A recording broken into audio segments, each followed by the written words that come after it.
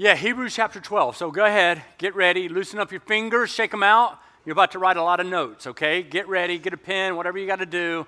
Hebrews chapter 12, we're going to jump in. We're going to go fast and furious right now because we're going to be diving into something that you need to understand a little bit of background on. I say this a lot because remember, not everybody gets to come every week. Hebrews is being written to Jewish Christians, Jewish believers in Christ. They're being pressured, though, to speak less of Jesus. We just sang a song, I Speak Jesus. Well, they're being pressured to speak less of Jesus because it was offending people. They're like, hey, we've got the law, we've got the rules, we'll just obey our rules and then we'll be good. But this whole Jesus thing, you need to relax a little bit. And so they weren't speaking about Jesus as much as they really needed to be. And so they're being encouraged. No. You got to remember, and we say this often here, silence is concurring with. Please hear me, friends. About every issue in life, what you remain silent to, in time, you will end up concurring with. I tell this to other pastors all the time. They're like, well, I don't know if I can preach what you preach. If you don't preach the fullness of the Word of God, you will end up concurring with the world. All right? We got to get this. And so we've got to understand that that is the same for individuals. And so now all of a sudden the author of Hebrews is writing to all these Jewish Christians and saying, hey, listen, you need to make sure that you live for Christ no matter what. And these are people, because they're Jews, they had an Old Testament background, right? They knew what happened in the Old Testament. They knew what the backdrop of that story was, contextually speaking. They had oral tradition, and so they were always speaking about, hey, this is what happened before. This is what happened with Moses and with Abraham, these amazing leaders in the faith, these forefathers. And so they knew these stories very, very well. We don't know them as well as they knew them, right? And so we're always having to reteach them and teach them over and over and over again because we don't live like that. But they were always speaking of these things and letting everyone know about those stories of old. Now, that's important for us to understand when it comes to Hebrews chapter 12. Because here's the author, and he's encouraging the reader, exhorting the reader to pursue holiness. And what he's going to do is he's going to compare what it is to know God based on the Mount Sinai, what the Old Testament was in some regards, not every, but some regards, versus what it is now. So 2 mountains you need to be aware of. Mount Sinai, which is where God gave Moses the 10.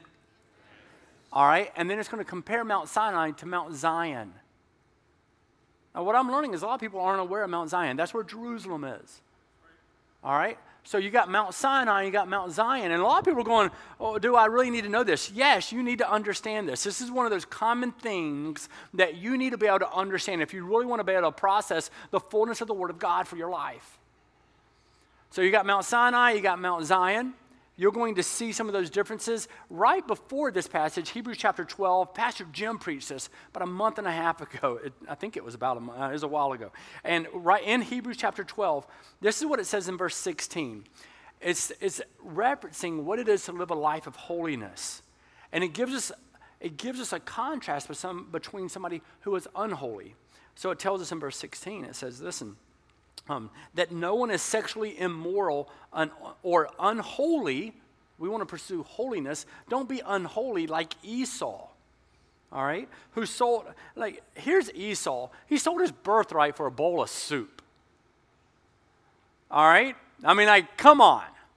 Don't be unholy like Esau. You need to pursue holiness. So we're going to see this contrast in this passage today. I'm giving you a cheat sheet at the beginning of what it is and how we should be approaching God to pursue holiness, to have a fear of the Lord that is healthy. To have a fear of the Lord that is healthy, because we need to have a fear of the Lord. But some of the people weren't having a healthy fear of the Lord. They had gotten it askewed. So we're going to be able to examine that today. So let's go ahead. Hebrews chapter 12, verse 18 and following. Let's stand for the reading of the Word of God. Here's, as it reads, Hebrews chapter 12, 18 and following. Remember, this is after we're being instructed to pursue a life of holiness. Don't be unholy like Esau. And he says, for you have not come to what may be touched. Now, he's speaking to Jewish believers. they're going to hear this differently, read this differently than we do. They're going to go, oh, and when they read these 18 through 20 is what this is. When they read these verses, when they hear these words, they're going to go, oh yeah, this is the people of old. This is what happened, okay? Mount Sinai, that's where they're going. It's tied directly to Exodus chapter 19 and 20. I'll give you time to write that down later. Don't worry about it. Okay, here we go. For you have not come to what may be touched, a blazing fire of what? And gloom, and a tempest and the sound of and a voice whose words made the hearers beg. The hearers of this were begging that no further messages be spoken to them, for they could not endure the order that was given. If even a beast touches the mountain, it shall be stoned. Indeed, so terrifying was the sight that Moses said, I what? Tremble with what? Fear. It continues in. Now, actually, go back if you would. This is Mount Sinai. I'm going to keep saying it because I don't think we get it. I know we don't get it. Right? Because I know how many people came to me after the first service and said, I had no idea. Right? So you have Mount Sinai. That was the first part. And yet then you've got these people who feared the Lord and they looked at Mount Sinai and what was taking place. We're going to get into that a little bit. And then it's going to, here's the compare and contrast to Mount Zion, which is where Jerusalem is. For you have not come to what may be, next one, sorry. But you have come to Mount. All right. I think that was on purpose. So it's all good. You think I need tech for preaching? But you have come to Mount Zion, here's the change, to the city of the living God, the heavenly Jerusalem, and to innumerable angels in festal gathering, and to the assembly of the firstborn who are enrolled in heaven, and to God, the judge of all, and to the spirits of the righteous made perfect, and to Jesus, the mediator of the new covenant, and to the sprinkled blood that speaks a better word than the blood of Abel. This is the word of God. You may be seated. Now, I'm going to do my very best here because this is a passage I think a lot of us can scratch our head and go, what does that mean? So we're going to unpack this because it has a big impact on your life. Enormous impact on your life. So here he comes. Right away, referring to Exodus chapter 19 and 20, because what was taking place, I'll go to it. You can just write it down. Exodus chapter 19 and 20. I preached Exodus a year ago, and what we find is, as I mentioned before, you got Moses, raised up by Pharaoh. He found him in a basket, his daughter did, right? Brought him in. He ends up doing all kinds of stuff, killed an Egyptian, ran away. God spoke to him through a burning, right? And so then he goes back because God says, I'm going to use you to set the people free. He speaks to Pharaoh after how many plagues? 10 plagues. They go into the wilderness. And we know that when they were in the wilderness, the people of God, it was very tumultuous to say the least. Like they're like, they would obey God and then they disobey God and God would be like, you better obey me. And they're like, oh, we don't want to. And so then he had to, it was, oh my goodness. They're just like we are. Right? That's how they were. And so here God was using Moses, and yet Moses was often the one. He would go up on top of Mount Sinai. In Exodus chapter 20, we have what's called the 10 what? 10 Commandments. Exodus chapter 20. That should be, so you should just, where are the 10 Commandments? Exodus 20. All right. So right away, first 17 verses primarily. So here they are in Exodus chapter 20, and God is using Moses to speak to him the 10 Commandments, all these things. But it gives us a better picture of what was happening at Mount Sinai as well. And it was a hard time for the people.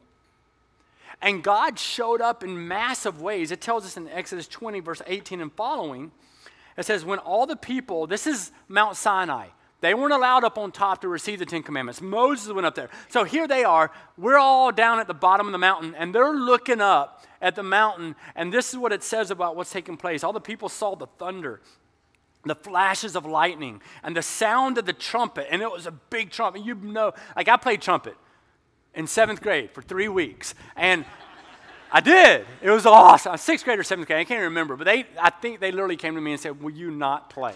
And I was like, that's rude. So I left and started playing nothing. But the trumpet is playing and the mountain is, listen, the mountain is smoking. The people were, can you imagine? This is the presence of God. They're looking at the presence of God and they're going, wow. I wish we saw God in that way today with such enormity, right? We got these mountains here in Hudsonville, and we would see there. Do we have a mountain? I don't think we have a bump. But if you look at it and you just go, wow, that's the presence of God. Here's the thing, friends, you got to know. I think one of our struggles that we have with God and understanding what it is to even fear the Lord, which we're going to get into, one of the problems that we have with fearing the Lord is we think that God is here and we're here. No. We're here, God is here. There is no comparison. We've lost a sense of awe when it comes to God. We've lost a sense of awe when it comes to God. I think part of the reason we've lost a sense of awe is because we don't like anything, right, that could create a bit of anxiety or like, oh no, what do I do in us? We have the most risk-adverse culture, they say, that we've had since World War II. Right? Anything that creates too much fear for us or too much, we automatically translate that as anxiety, and we're like, oh no, we can't do that. And anxiety and depression, all those things, very, very real. Hear me say that. But what I'm saying though also is that we live in a society where we don't like that feeling sometimes of like, oh no, what's to come? When I was in high school, I took a camping class and I learned how to rock climb, rappel, all that stuff. So that was a great high school, right? We really focused on academics. And so I started rock climbing a lot, and I'd go up in the mountains of North Georgia. I've told some of this before, but I'd go up to the mountains of North Georgia, and there was a 320-foot railroad trestle in the mountains of North Georgia. And we'd strap the rope on. We got a rope that was at least 320 feet, and we would Aussie rappel. That's where you strap it on the back, and we would just jump off that railroad trestle and just go head first. Like, it was so much fun to do. Like, when you're 320 feet off the ground and you just jump, you have to wear multiple gloves because it would burn through your hand, right? And doesn't that sound fun? Anybody? Okay, awesome. So you jump off, and it's that feeling of, here goes. You can imagine what that is. I think that should be a normal response to the understanding of the greatness of who God is. No, truly, like, don't run past this. That's how awesome my God is. That, and it's taking your breath away, and you don't know. But I mean, we were safe. Hear me say that too. There was a body of water beneath the railroad trestle. It was at least 8 inches deep. We measured it. We're like, oh, it'll break our fall. But that's that feeling of jumping, and you go, oh. We don't have that anymore. We just live our life, and we're like, oh yeah, God spoke to me when I was driving to work, and I'm not saying that's a bad thing. He speaks to me driving to work. But we need those moments of looking at the mountain, and the thunder is hitting, and the lightning is flashing, and the mountain is smoking because the presence of God is there.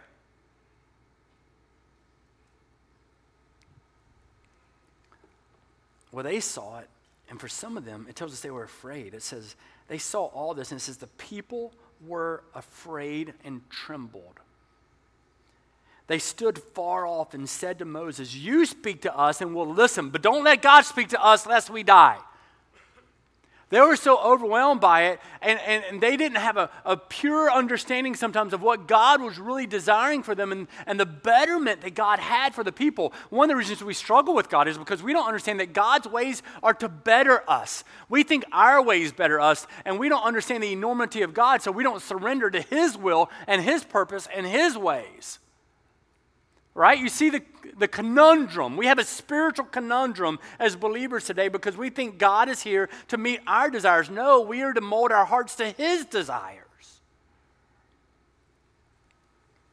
And so they come before the Lord. And listen, Exodus 19 and 20 explains and tells us what Mount Sinai was like when Israel came. It explains what it was like when Israel came to Mount Sinai and spoke to Israel, but it also warns them in every possible way.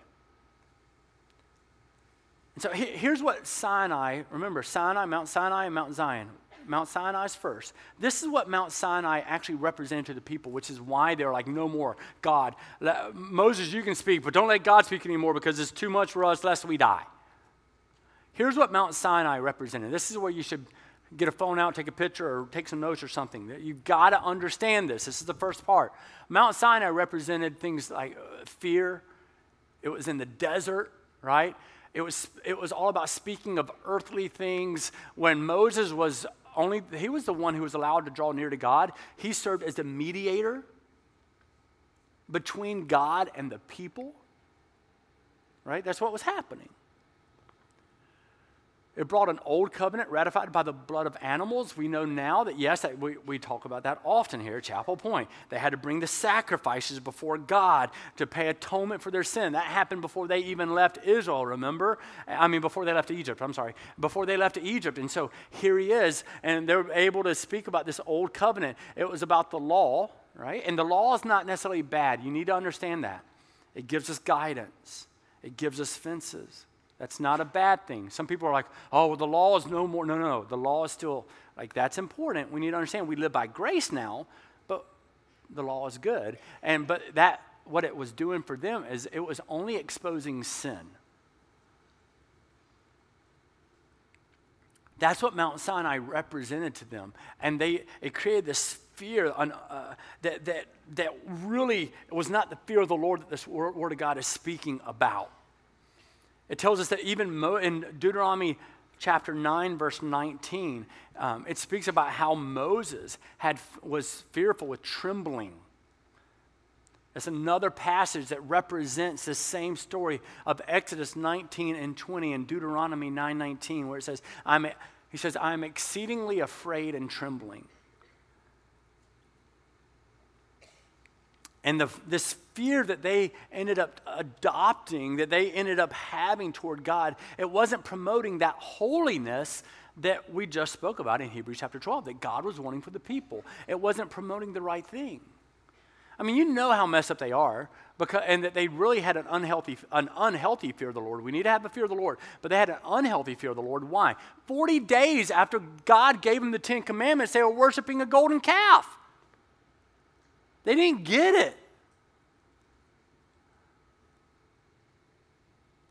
Right? They talk about they're Mount Sinai. You want to talk about a mountaintop experience, and God comes down, and the mountain is shaking, and it's like, yeah, and some of you, maybe you've been to a camp before, you're like, oh yeah, I came to know God. It was a mountain high experience, blah, blah, and then you come crashing down.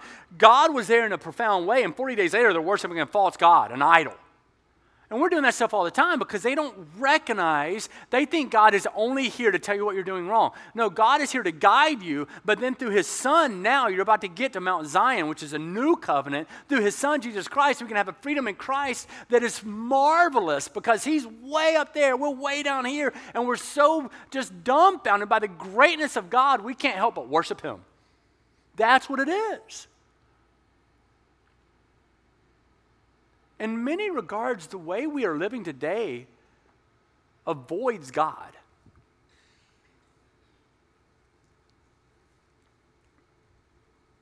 Because the difference between you and God is so great. You're going to have some of these moments when you're 320 feet off the ground.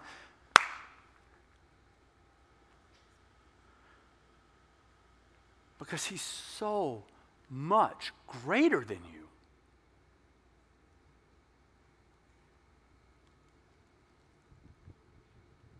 There's no comparison. I want to talk real quick about what it means to fear the Lord. Because it talks about the fear that they had at Mount Sinai. But then, guys, it's just like the Great Commandment, right? Love the Lord your God with all your heart, mind, soul, and body. But we're also commanded to fear the Lord. Everybody say, fear the Lord. We need to have a healthy fear of the Lord. We need that in our life. It tells us in Deuteronomy chapter 10, it says, and now, O Israel, what does the Lord your God require of you? What's the Lord your God require of you? But to fear the Lord your God. To fear the Lord your God, to walk in all of his ways, to love him, to serve the Lord your God with all of your heart, and to serve the Lord your God with all of your soul. We need to fear the Lord. Matthew chapter 10, verse 28, Jesus echoes the same thing. We know this. We understand that as we move forward. And so we need to have a proper fear of the Lord. Let me tell you what a proper, healthy fear of the Lord is, according to the Word of God. Fear of the Lord is having a proper affection and understanding of who God is. It's conducting yourself in a way that has a healthy relationship with God, being mindful of who He is and what He has done in all aspects of our life. In fact, Paul David Tripp, who is an author that I enjoy reading, he says it like this. I'll put a quote up here for you. He talks about what it is to fear God. And this is what you have to evaluate. Do you have a fear of the Lord that does this? He says, to fear God means that my life is structured, your life. Nothing is held back from that. Your life is structured by a sense of awe, by a sense of worship, obedience that flows out of recognizing Him and all of His glory. To fear God, it means that He's the single most important reference point for all that you desire, think, do, and say. So in everything that you're thinking, doing, and saying, you're first going to what does Christ require in this situation? What does God deserve in this situation? What is He asking of me in this situation? And the way that you're spending your resources, and the way you're interacting in relationships, right? And the way that you're conducting your mannerisms. It doesn't matter what it is, right? So before you go move in with your girlfriend or your boyfriend out of wedlock, you're going, is this what's going to represent Christ? Or before you give all your money away and you do whatever you want, and then you go, well, maybe I'll give a little bit back now because I've already done everything that I want. No, you don't function that way. Or before you go to your neighbor and start yelling at them, you go, maybe I should start praying for them first. It impacts every part of your life. That's the enormity of God. If you have a healthy fear of God, it's the single most important reference point for everything you desire, think, and do. Is that the case for your life right now?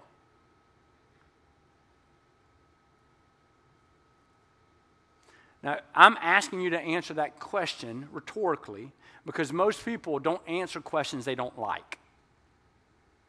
We automatically assume they're for someone else.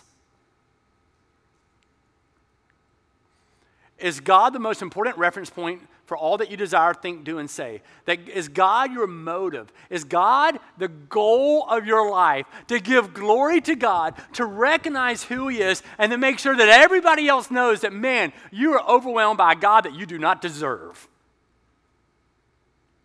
That's what it is to have a healthy fear of the Lord. The fear of God is meant to be the central organizing force in your life.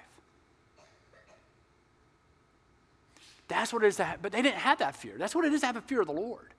They had a different type of fear. And so we need to know what that is. And it tells us in this passage in Exodus chapter 20,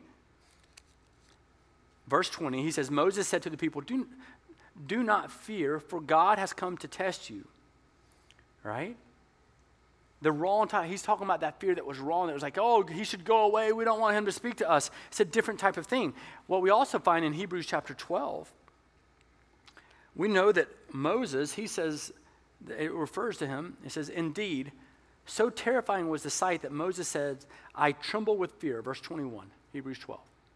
I tremble with fear. I tremble with fear.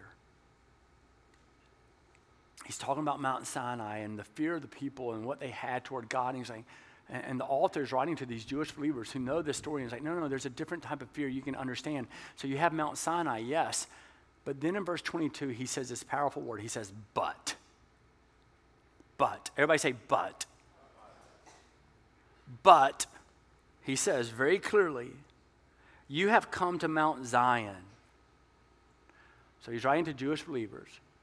They know the law. They know the Old Testament. They know the background. They know the context. And he's saying, this is what this was, Mount Sinai. You saw everything it represented. But now you need to understand Mount Zion. But you have come to Mount Zion and to the city of the living God, the heavenly Jerusalem, and to innumerable angels in festal gathering. And he starts diving in and letting them know, but because you come to Mount Zion, he's reminding them, guys, our relationship, this is directly speaking to each one of us, our relationship with God isn't modeled after Israel's experience at Mount Sinai.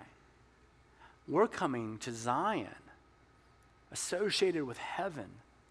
And yes, there's a few angels there at Mount Sinai, but now there's innumerable angels at Mount Zion.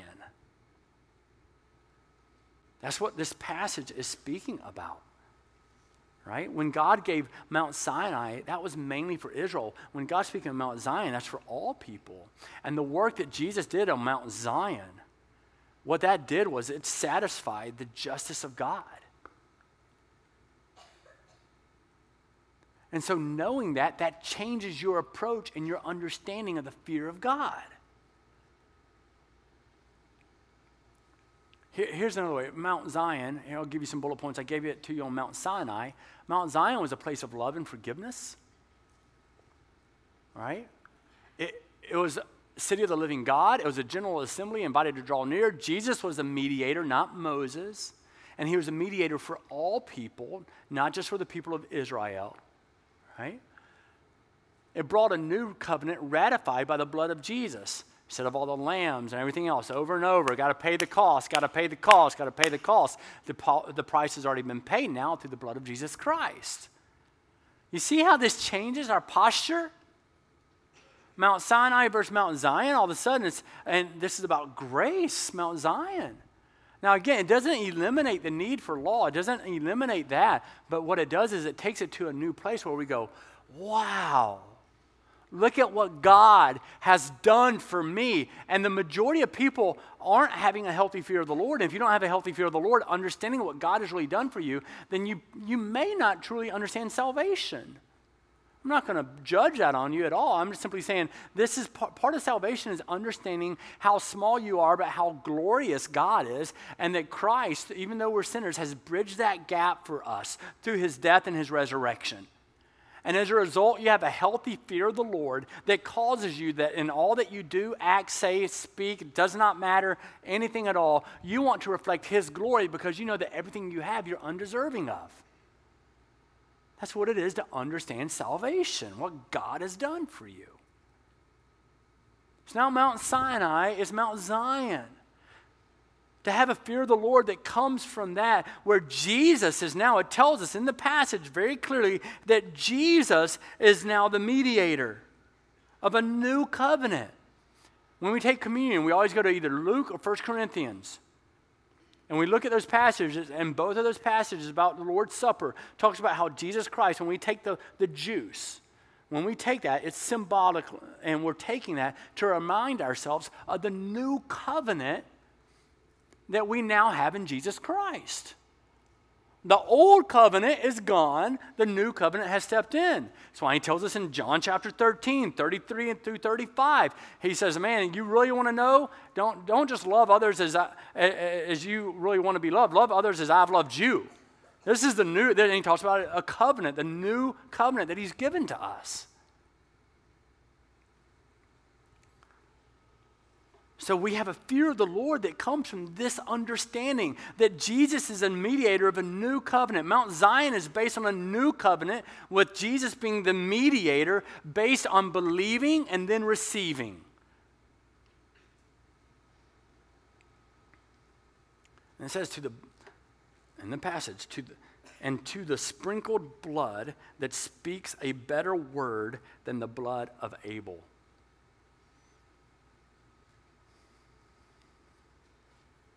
The blood of Jesus speaks better, is what this is saying about the blood of Abel. The blood of Jesus speaks better things than the blood of an animal sacrifice. The blood of Jesus did for us what we could never do for ourselves. That's what faith is.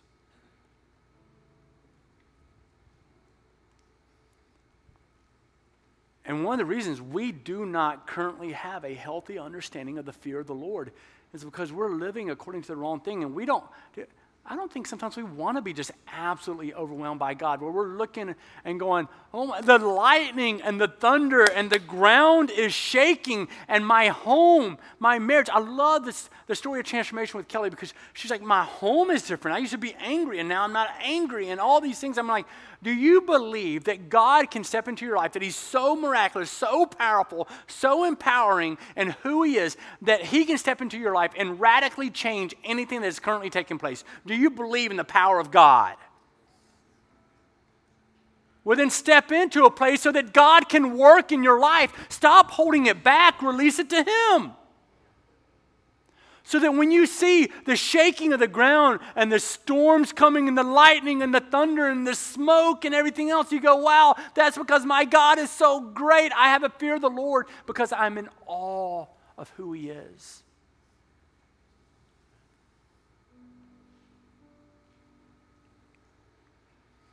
Sometimes we only want God to make better a broken life. God, can you tweak this a little bit so it gets a little bit better?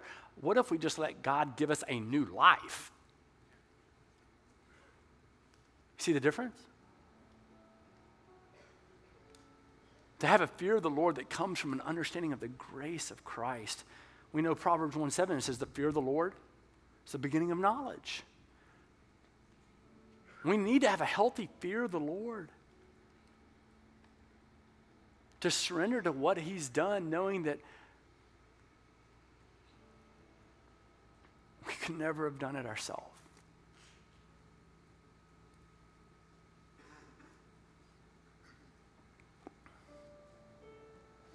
Do you live a life, this is a very simple way to think about it, do you live a life that says your King conquered death?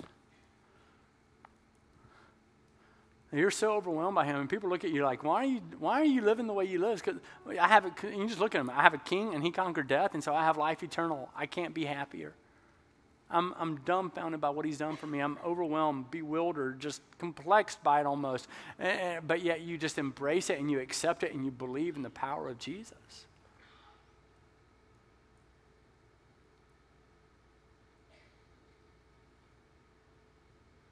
Do you believe in the power of Christ? Do you fear the Lord? And will you live according to Mount Zion? And all that is to come. Lord, I come before You and I thank You. I celebrate You. I worship You. And I ask that You give us a fear of the Lord. That You allow us to truly embrace and understand who You are and what You've done for us. God, that You would let us have the maturity to embrace what it is to sometimes feel that awe and that reverence because You're so majestic and we know that we're so small. We praise You, God, and we love You. Amen.